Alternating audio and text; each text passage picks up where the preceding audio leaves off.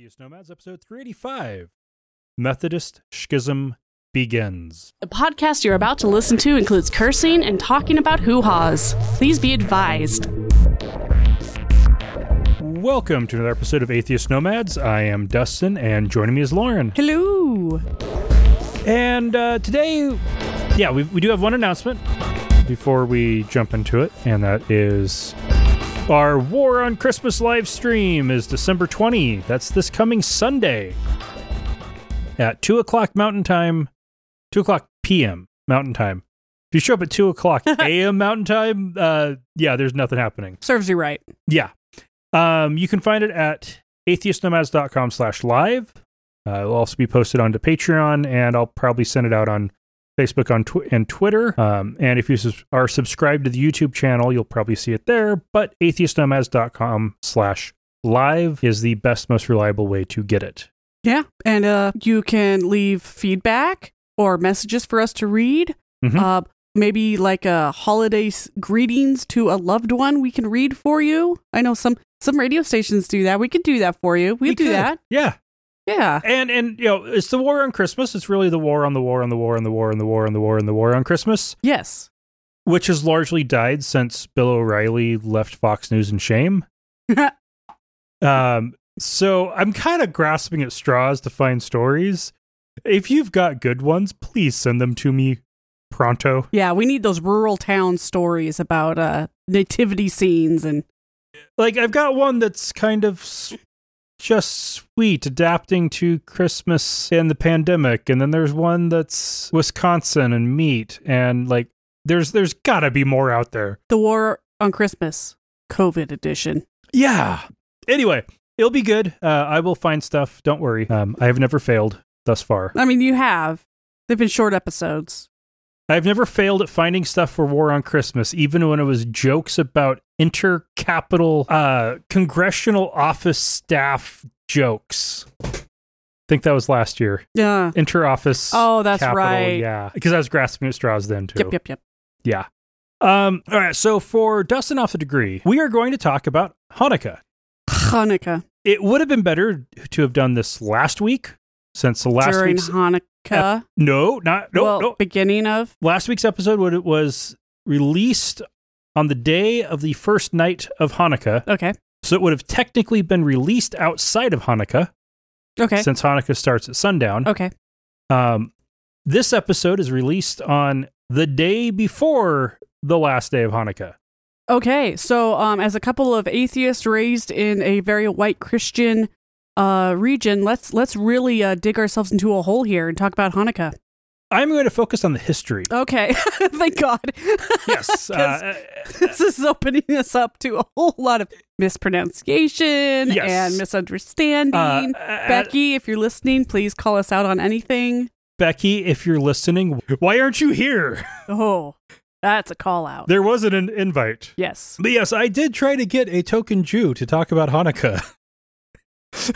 Yes, I did just say that. And our other token Jew doesn't really do our show, so she has really good reasons to. She has very good professional reasons to not private talk about. So she should be able to talk about her religion, though. I mean, they can't. Yeah.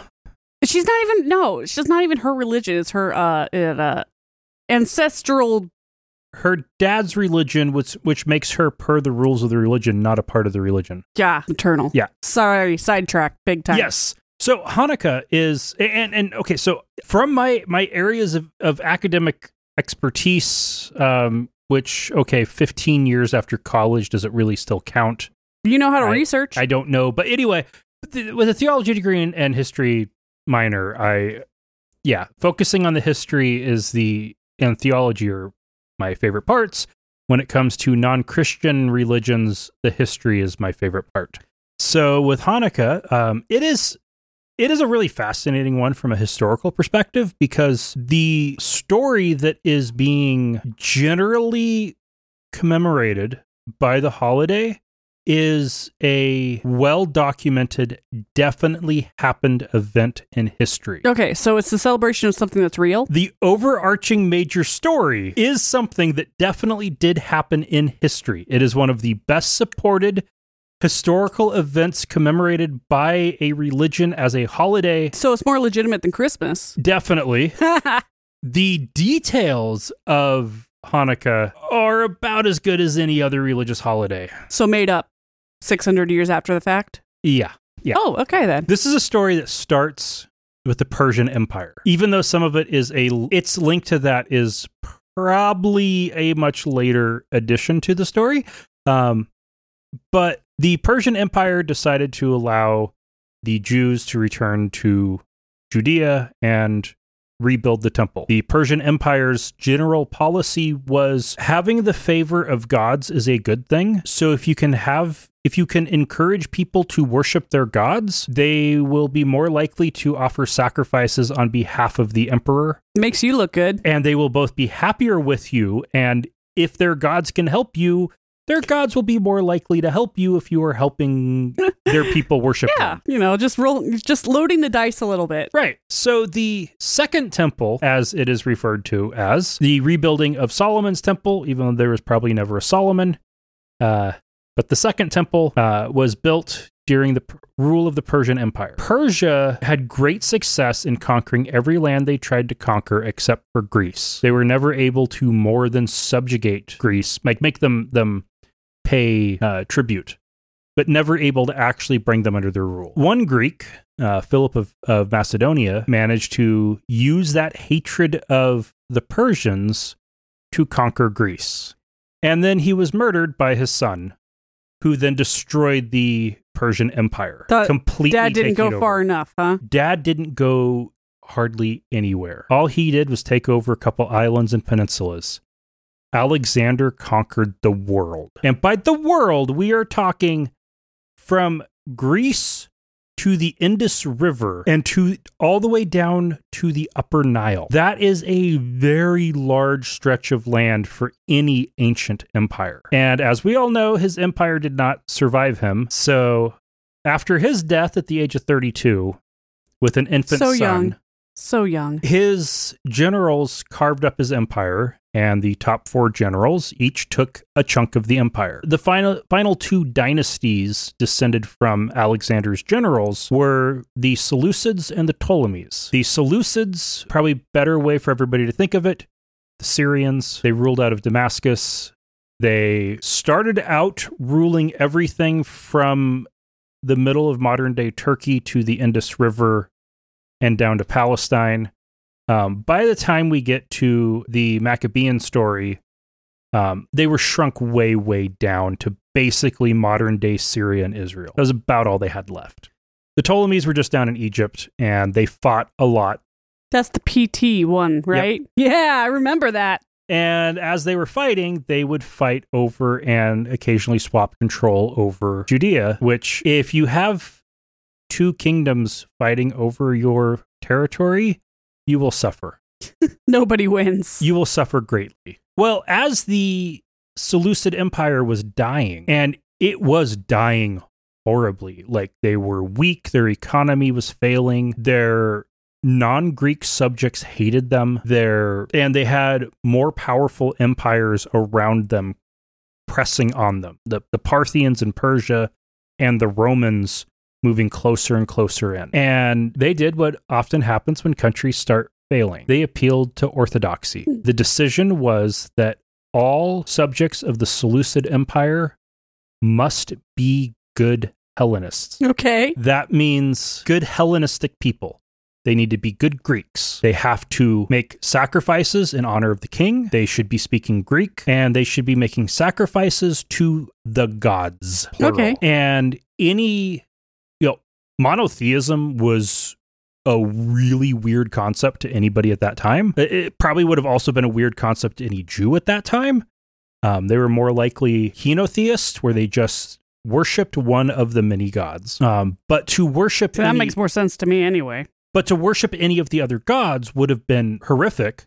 And the other... nationalism! Yay!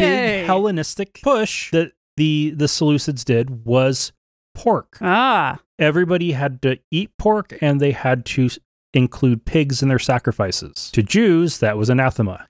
When the Jewish high priest refused to take part, the authorities took over the temple. Were they all like, no, they have the intelligence of a 3-year-old? I'm making fun of vegans.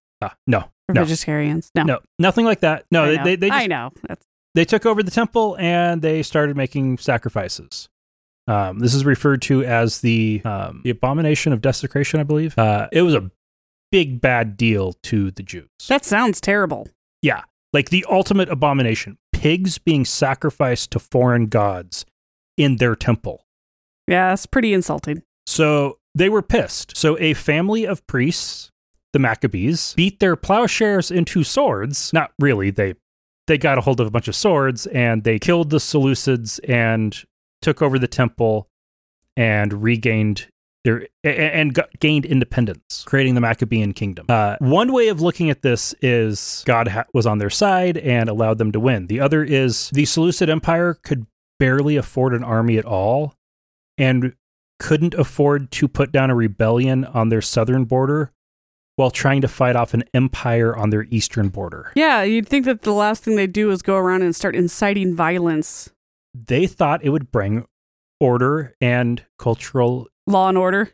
Yeah, basically, yeah. They thought that was the secret to law and order. Dun dun. It obviously didn't work. And so in the... Did you get my TV show reference there? That was good. That was good. But with the original story from First Maccabees, when they cleared the temple, they tore down the altar because it had been desecrated. Right. And piled up the stones to wait for a prophet to come and tell them what to do with them. Okay. They took new unhewn... That's proactive. Yeah. They took new unhewn stones, set those up, built a new altar, and made pure sacrifices on the altar and lit it with incense and the fires on the altar. And, they put up the tapestries and they rededicated and re-purified the temple. Okay. A process taking 8 days. Okay. Hanukkah is 8 days long. Yes, I kind of figured that was maybe connected, since that was the point of this talk was Hanukkah. Second Maccabees, since there had to be 2 books, starts off with a retelling of First Maccabees. Oh, I hate that. Which includes a new detail about why was it 8 days and why did they pick the day to start that they did. And the answer from Second Maccabees is that when Nehemiah was building the temple, there was fire that had been preserved from the old temple, Solomon's temple, that somebody had saved in a cistern. And that's impressive. 70 years later, they needed to come back and get the old fire to use. And when we're talking like a continuing flame, right? That's what they were hoping to find. And then what they found was the fire was gone, but there was this crazy oil. And so they took the oil, all the oil they could get out of the cistern, and they threw it on the sacrifice on the altar when they got the altar built, and the clouds cleared and the sun shone down and it burst into flame. And so they threw this oil and everything else and it all burst into flame, and the flames lasted for 8 days. That's usually the opposite of what you want to have happen. Yeah. You build a new temple and you set it ablaze. But magical blaze. Oil fires, man. Those are nasty. Magical oil fires. Yeah, okay. Magical oil fires. So that's the version of it you have from Second Maccabees, probably 40 or 50 years after First Maccabees. It's 8 days because that's how long the oil lasted. That one also brought in also a little bit of an explanation of it involved because of the timing of completing the building of the temple, that they needed to move the date of the Feast of Booths, which is 8 days long. That is a feast where Jewish people build tents on their balconies or in their yards and go and live in tents for 8 days. Okay. Well, that sounds awful. Nope. And so then, that's the version at that point. Okay. Later, after the destruction of Jerusalem, the destruction of the temple. I'm seeing the scene from Futurama. Yeah. Where civilization is rebuilt and then torn down. Aliens. By the time you're getting into rabbinic, full-on diaspora Judaism. That's a lot of words I do not know. It's the Judaism of the rabbis, not the priests. Okay. Because the temple's been destroyed. Okay. And the diaspora because they have been driven out of Jerusalem and Israel under threat of death under the Roman Empire. Okay, thank you. because of the Bar Kokhba revolts. Okay. So about 600 years after the Maccabean revolt, so we're talking around the year 400 or so, a rabbi was writing about Hanukkah and said that when the Maccabees were clearing the temple, they found all of the vials of oil that were, because they needed to light some candles, but they needed oil for it. And they're looking for the oil they can use, and almost all of it had been desecrated by the Greeks. They found one unopened vial from the high priest. It still had his seal, but it was only enough for one day. And when they reopened that, it lasted for 8 days, which was the amount of time they needed to be able to press new olive oil and make it ready for lighting candles. So this was okay. And this is what I grew up hearing. This is what became the one thing of oil Hanukkah. Lasted 8 days, which was a miracle. But I never heard anything about the revolt and the 8-day burning of the. Okay, wow. Yeah. So and this was just a priest later or a rabbi later rewriting what had happened, and getting the details different. Either there was a oral tradition that had been passed down, or more likely details being created whole cloth. Mm-hmm. That it was an adaptation of because there's definitely at that time period a rabbinical tradition of taking liturgical license. Yeah. Okay. Where you take the message and you make a story out of it. Nobody expects the story's actually true. Nobody's thinking of it like that, but it adds meaning and value by creating a more full narrative. And you could easily look at it as that rabbi did that to the story from Second Maccabees, which had done that from the story from First Maccabees. Okay. And they just kept adding stuff, and they added in oil, but then you needed to actually tie the oil from the two events together and make it all into one nice happy thing and put a bow on it in a way that people can commemorate to honor the Second Temple from their homes in Russia. Okay. Oh. Or Spain. Wherever they were driven wherever to. they were at. Hence the home menorah. Yeah. Okay. So you have it in the home. There's the one candle in the middle that is used to light the other candles. One candle for each day. This was a very minor thing until the 19th century, when liberal and secular Jews started using Hanukkah as their kids' alternative to Christmas that their Christian friends would be celebrating. Okay. Since it falls in late November or December, it's close enough. Absolutely devastating to be a little Jewish kid in a very Christian community being made fun of for not getting presents because you don't believe in Santa. So then you bring in which has nothing to do with presents. Christmas. Yeah. So then you bring in 8 nights of presents. So modern Hanukkah is as new as modern Christmas is. It's just it's just longer and on a slightly different time. Okay. Then there was the addition in the 1970s of some Hasidic Jews trying to evangelize Hanukkah by doing large public menorahs, like happened in downtown Boise and like we saw in Playa del Carmen on our honeymoon. And I think just about any major city will have a big menorah somewhere in town. At this point, any city with conservative or Hasidic Jews in the world will have that. And it ends up just being this giant menorah. I like the one in Boise. It's pretty cool looking. Yeah. I've been down to it. I got a free dreidel. Oh, nice. So yeah, that's the Hanukkah story on the history. Very nice. The more you know. Ding. I'll just keep gambling with my dreidel.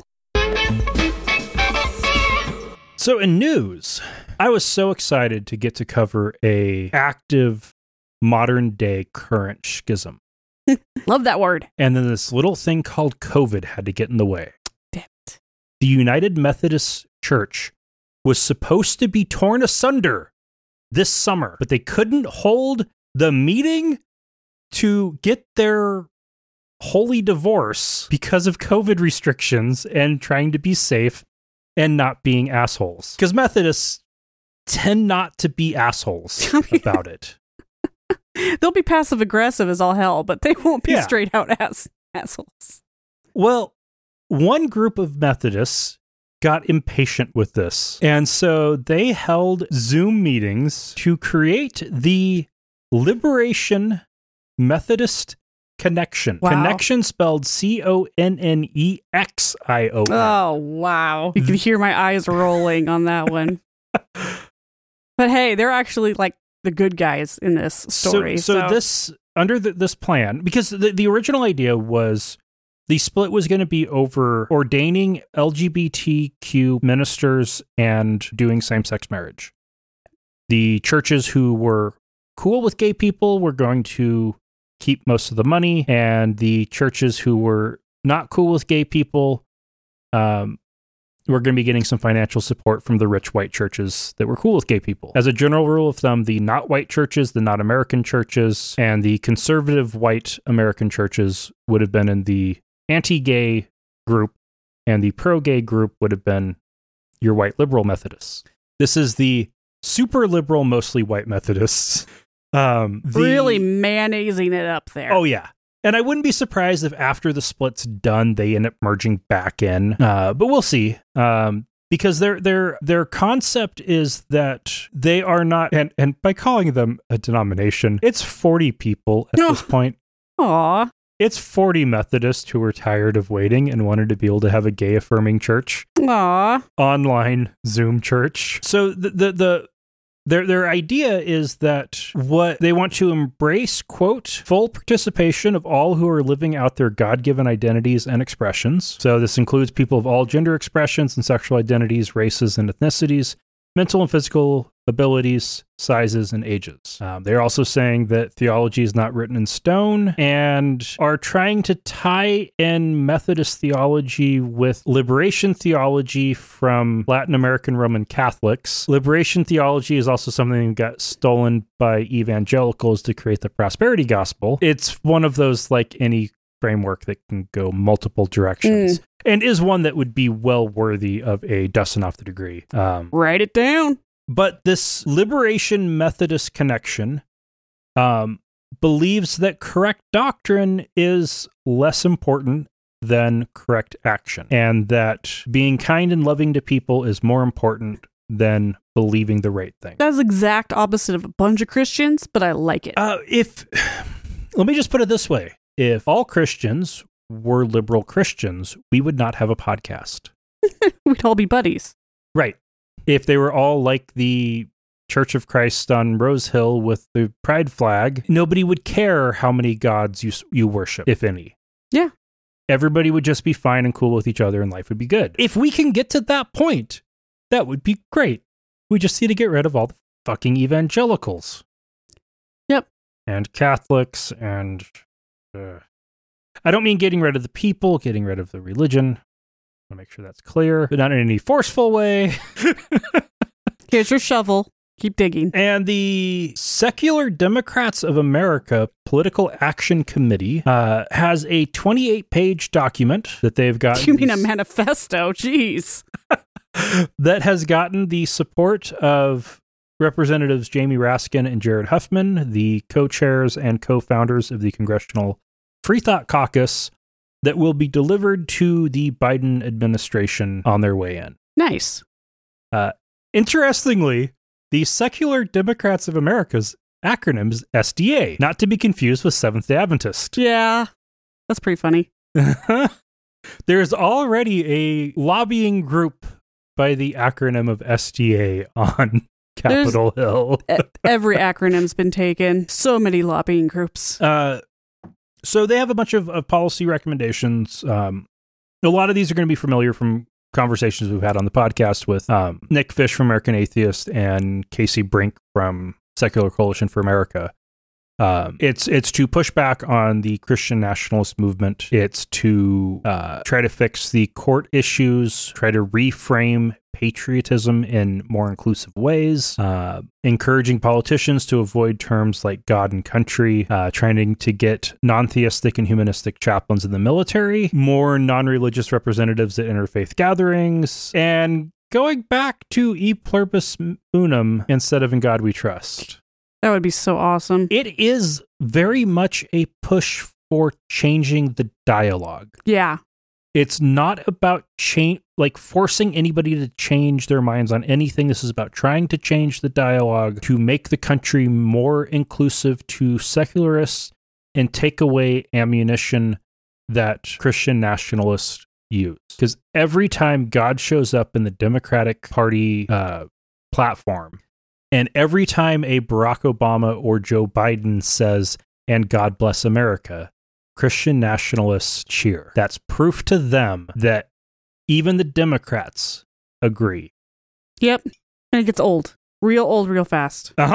Yeah, like I watched Biden's victory speech, and a lot of it was great. And then he got all religious-y, and that wasn't great. The Supreme Court, which currently has the ideological fulcrum point being Neil Gorsuch. That's not a seesaw you want to be on. No. At least seems to have settled on something being settled precedent. The case brought before them, or not actually brought before them, the appeal to them that was denied was the case of Box versus Henderson. In this case, Indiana changed their rules to not allow same-sex spouses to be listed on birth certificates the same way that opposite-sex spouses are. Meaning, with a lesbian couple, only the person giving birth can be listed on the birth certificate. That person's even though there is can't. Obviously a spouse, other parent. Which, what's really stupid about this one is when you look at the way birth certificate laws are written, at least this is the case in Idaho's, it doesn't ask who the child's father is. It asks who the mother's husband is. Yeah, so the spouse, not who's going to be there to help raise the kid. Yeah, that's really the question it's asking is, and anybody who's ever had an abusive parent sighs in relief. and so that even with that framework, the way it's set up, it already isn't, those laws aren't written around biology. It's still about the spousal relationship. But they want to turn it into... They want to turn it into something that it hasn't been for as long as there have been birth certificates, which aren't that old of a thing anyway. Yeah. 20th century invention.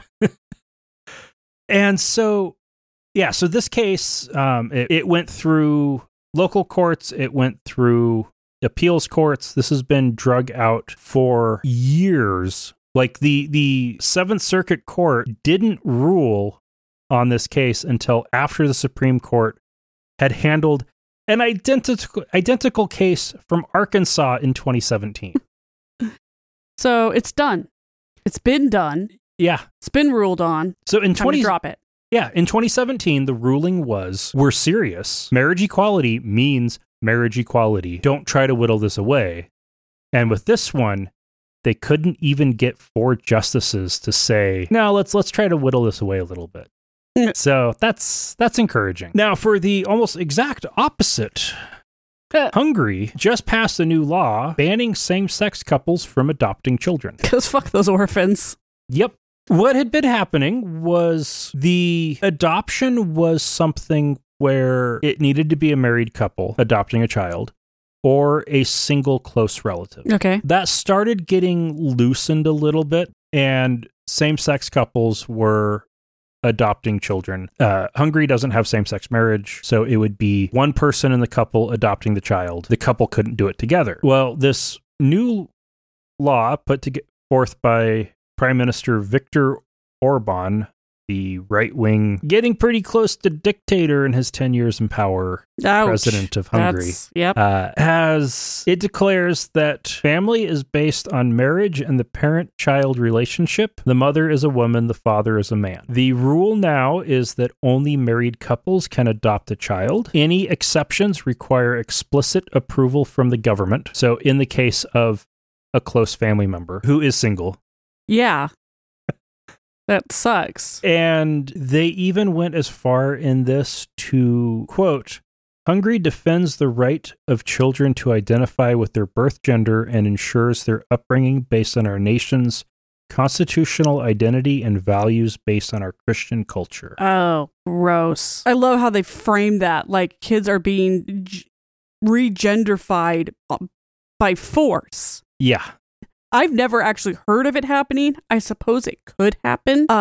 But no, that's not how this works. That's not how any of this works. Yeah, it's a non-thing. But he doesn't want even the possibility of that. Yep, no. The expectation, and I'm sure any single person trying to get government approval to adopt a child would have to affirm to raising that child as a conservative Christian.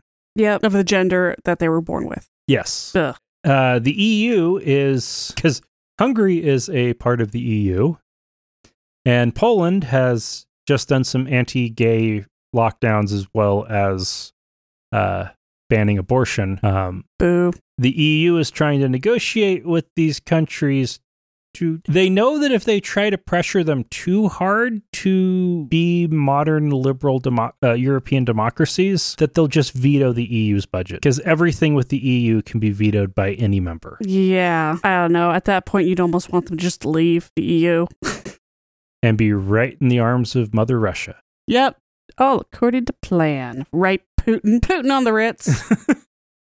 Putin loves conservative forms of anything because it creates a stark contrast to liberal secular democracies. And the sphere of countries around his border that used to be a part of the USSR and used to be a part of the Russian Empire, in his mind, have all been seduced by liberal secular democracies, and he wants to get them pushed back. Right. Oh, hungry. All right, so we got a couple local stories. Ammon Bundy has been assembling dozens of people at a Emmett warehouse. I'm assuming probably the same one where he held his disappointing to himly attended anti-COVID lockdown Easter service for training and meetings for their People's Rights group. This is a group who is actively involved in protests against COVID restrictions. And by people's rights, it's literally people's rights to not follow government mandates around COVID-19. That is literally what it is. Yeah. And on last Thursday's meeting, there were references to escalation of conflict, needing to prepare, quote, before the world comes to an end. End quote. There was a text message before the meeting that they need to prepare for, quote, the force that is evident to come upon us, end quote. What does that even mean? What is that? Well, at least one member of the group, a couple days before that, had been arrested for disturbing the peace while protesting outside the home of one of the Central District Health Board members. Oh, yeah. The infamous. Yeah. The armed mob outside of her home with her children in it. Yeah. Yeah. Yeah. Loud armed mob. Armed, and again, I'm going to repeat this. A group of people shouting outside of somebody's home with guns is a mob. Not a protest. Yeah. The correct response to a protest is listen or ignore it. The correct response to an armed mob is call the police and run for your life. Yeah. That should have been squashed. This group is actively preparing and training for military engagements, particularly with small groups of 5 to 10 people. They are arming up and training on ham radio use. Yeah, these guys are serious. They're going to attack something. And in their religious discussion around it, Bundy quoted in one of his lectures to only use the violence when it is righteous. Quote, it is never righteous to use it in offense. Right, that's his deal. You never go on you never throw the first punch. You get somebody to punch you first. Right. You take over a government building. You take over a government building. To get somebody to punch. You incite a mob outside of somebody's house. You break into council meetings. You do everything you can to get somebody to punch you. And then you let loose your who are more than willing to shoot the cops that everybody's trying to, figure out. And part of me still wishes that they just would have done that in the first place and avoided this whole thing. But yeah, when most of the cops of your town are a part of this group, there's not much you can do. No, that's actually, most of the cops aren't part of this group. Oh, I heard that Emmett police were pretty much. Oh, at least Boise cops aren't. Oh, yeah, not the Boise cops. No, they got a lot more on their plate. But Emmett is like A trash town. Beautiful river. Yeah. Nice cherries. Yeah.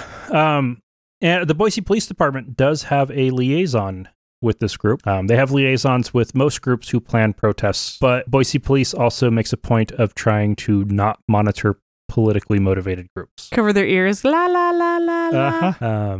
So, yeah, yes. There have been questions. We have talked about, is Bundy behind all of this? Yes. Yep. He is. And the Freedom Foundation is giving him the money for it. Idaho Freedom Foundation is also involved. This next story goes into a lot of that. The protests outside people's homes were people's rights. That was the group doing those. Okay. The protests outside of the Central District Health Department in Boise was Idaho Freedom Foundation, Idaho Health Freedom Network, groups like that. Yeah. With several hundred people showing up.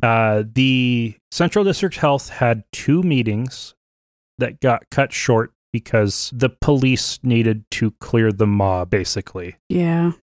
And on the 3rd meeting, the vote was a 3-3 tie. And this vote was on taking the public health advisory for the 4 counties under their jurisdiction to a public health order that would have instituted a mask mandate and social distancing mandates and much more strongly encouraging businesses to offer delivery and curbside pickup and stuff like that.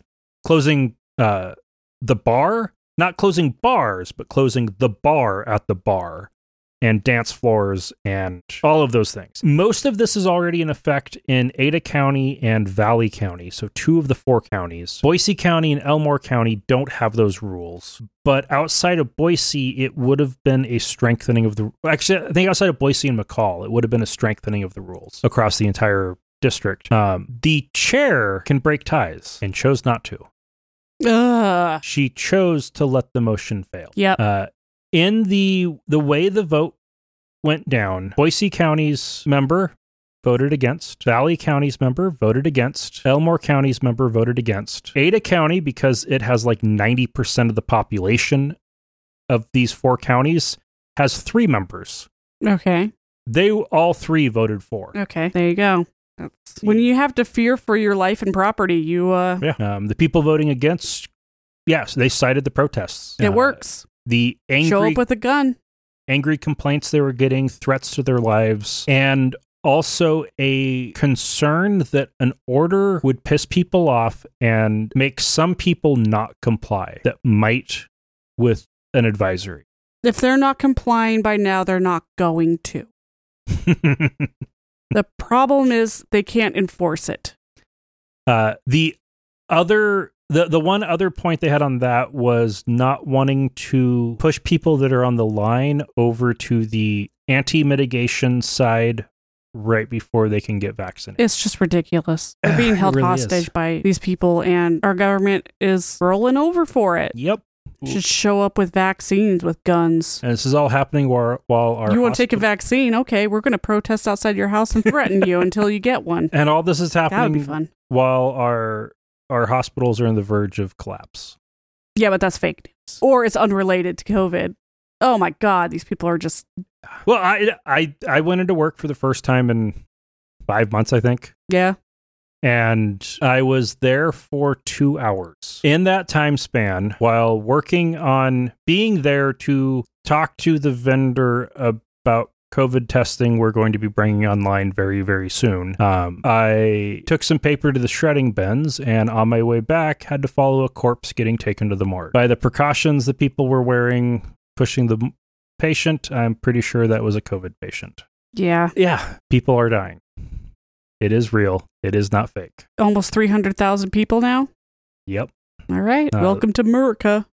I also got to see a number on the wall while I was walking into the hospital that that particular hospital has already had 1,000 COVID patients released to home so far. I have never seen a number from the hospital as to how many have died there.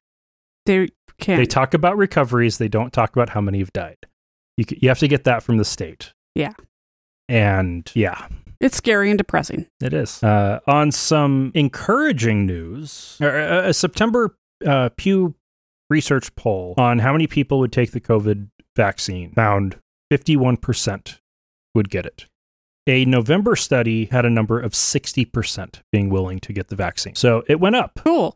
Good. 49% said that they definitely or probably won't get the vaccine. So basically everybody's either for or against. But they did find that almost half of the group who said they would definitely or probably not get it said that they would change their mind if more information becomes available. Only 21% said that they won't get the vaccine, and they're pretty sure that nothing will change their mind. Well, okay. That's typical. According to Dr. Fauci, we're probably going to need 75 to 85% of the population to get vaccinated to stop the pandemic. Okay. So I have friends who have guns.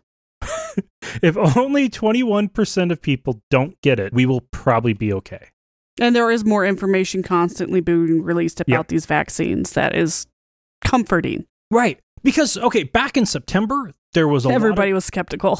There was a lot of skepticism, but is Trump going to rush this for the election? And now that we've got 2 vaccines that have gotten FDA approval. They're getting approval in Britain. They're getting EU approval. This is getting really encouraging. Multiple governmental bodies are reviewing these vaccines and saying that they are safe and effective. That should help make more people more comfortable.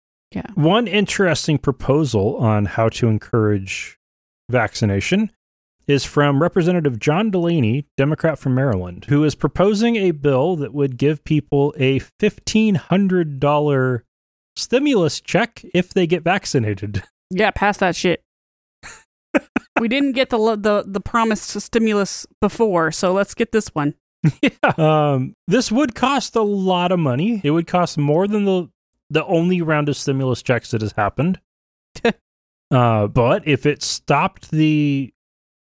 what it takes to get us to that 80% threshold, if that's what's needed, then that sounds well worth it. Yeah. Plus, it rewards people for doing the right thing at a time where it seems like the people doing the wrong thing is getting the rewards. Yeah. And in Oklahoma, Governor Kevin Stitt, his plan to deal with COVID is fasting and prayer. Oh, that's even worse than Lieutenant Governor McGeechan's decontamination cube. Yep. Yeah. He's encouraging people to just pray about it. He's refusing to do any kind of mask mandates. He's refusing to do, basically anything. And God, it's a nice reminder that Idaho isn't the worst. Right. It's bad everywhere. That shouldn't be comforting, but it is. After what we've already talked about today, it's like, okay, we're not alone in this. The thing that we have that's different is a group of armed idiots that are spreading to the other states. Yeah. Showing up in Montana now. But Governor Stitt is getting flack from religious leaders even. A statement from the Reverend Shannon Fleck, executive director for the Oklahoma Conference of Churches, said, quote, "Prayer should be accompanied by a willingness to act," telling him to pray, quote, "about what will happen to us if you don't." Be brave and show all of Oklahoma that your moves towards a show of holiness are not hollow words on a proclamation. Yes. So stop sending thoughts and prayers. Yep. Yeah, we've been saying that for years. Yeah. Stop with the thoughts and prayers. Put on a goddamn mask. Or don't leave your home. Right. We just don't want to see you anywhere. Oh, so like at work now, to be in the hospital working, you have to wear a mask at all times. It used to be earlier that you only had to wear a mask if you were in a hallway or a common space or in a shared working space. But if you were in a private office with a door that closes, you could take off your mask. It's now, if you are in the building, you must be wearing a mask. I would much rather be home and not have to wear a mask. While I was there, I wore a mask the whole time because that's the right thing to do. It just wreaked havoc on your beard. It combed out. He's been putting beard oil in his beard. Very shiny. But it's right. If you can be home, you don't need to worry about it. And that's great. Yeah. But if you're going to go out, just wear a freaking mask. All right, we have feedback. We got a message on Facebook from Jay Lynn. She wrote, quote, "You guys finally guilted me into feedback asking for it every week." Booyah.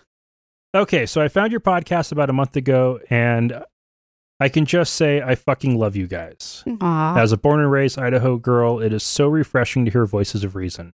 Lauren's intro warning makes me literally laugh out loud every damn time. Hoo-has. My sister-in-law is married to an evangelical pastor in Twin Falls, and my husband and I make a point to watch his sermons every week. Ew. We call it Bigotry Sunday. And adding your podcast into my weekly routine has definitely improved my sanity and hope for the world.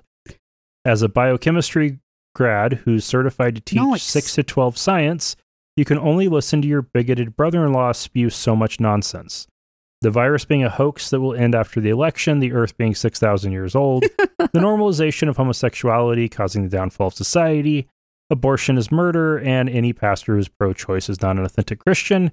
I wish I had the faith that Abraham did, and that if God asked me to kill my daughter, that I would be dedicated enough to wake up early. He said that one in front of his 11-year-old daughter, mind you. The list of bullshit out of this man's mouth is nauseating, and it goes on and on. But then I get a breath of fresh air when your podcast posts.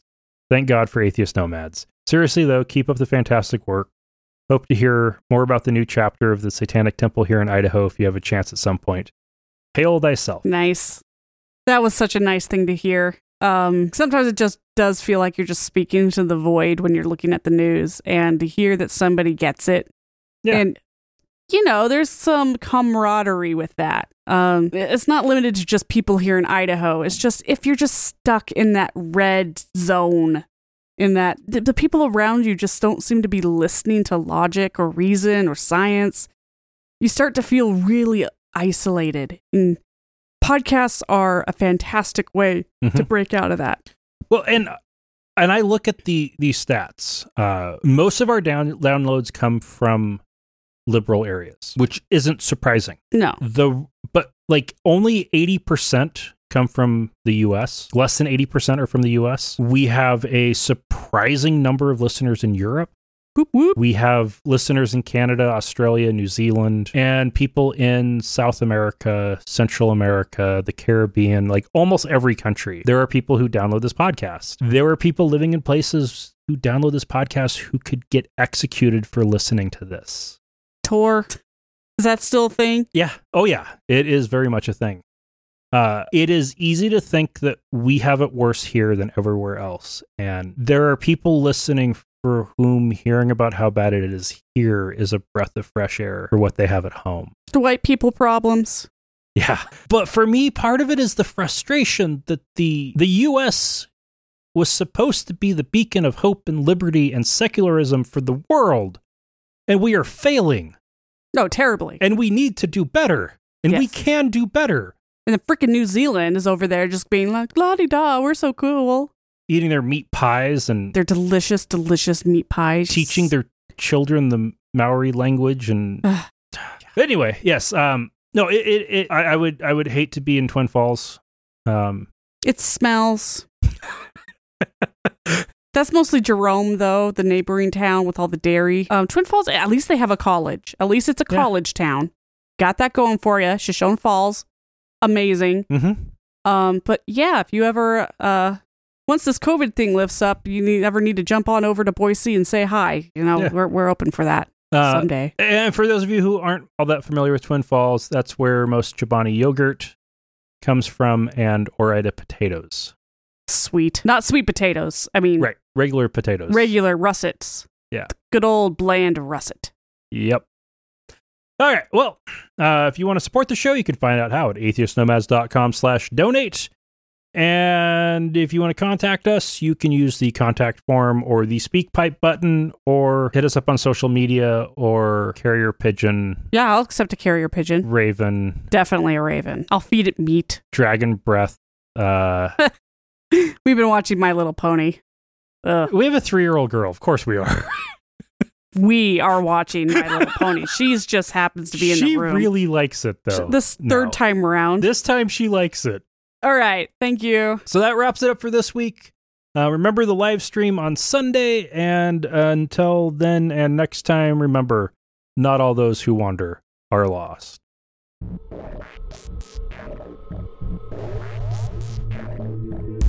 Thank you for listening to another episode of Atheist Nomads. You can find show notes and contact information at atheistnomads.com.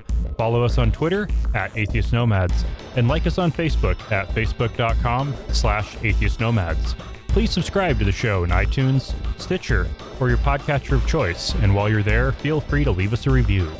Theme music is courtesy of Sturdy Fred. Until next time, this has been the Atheist Nomads.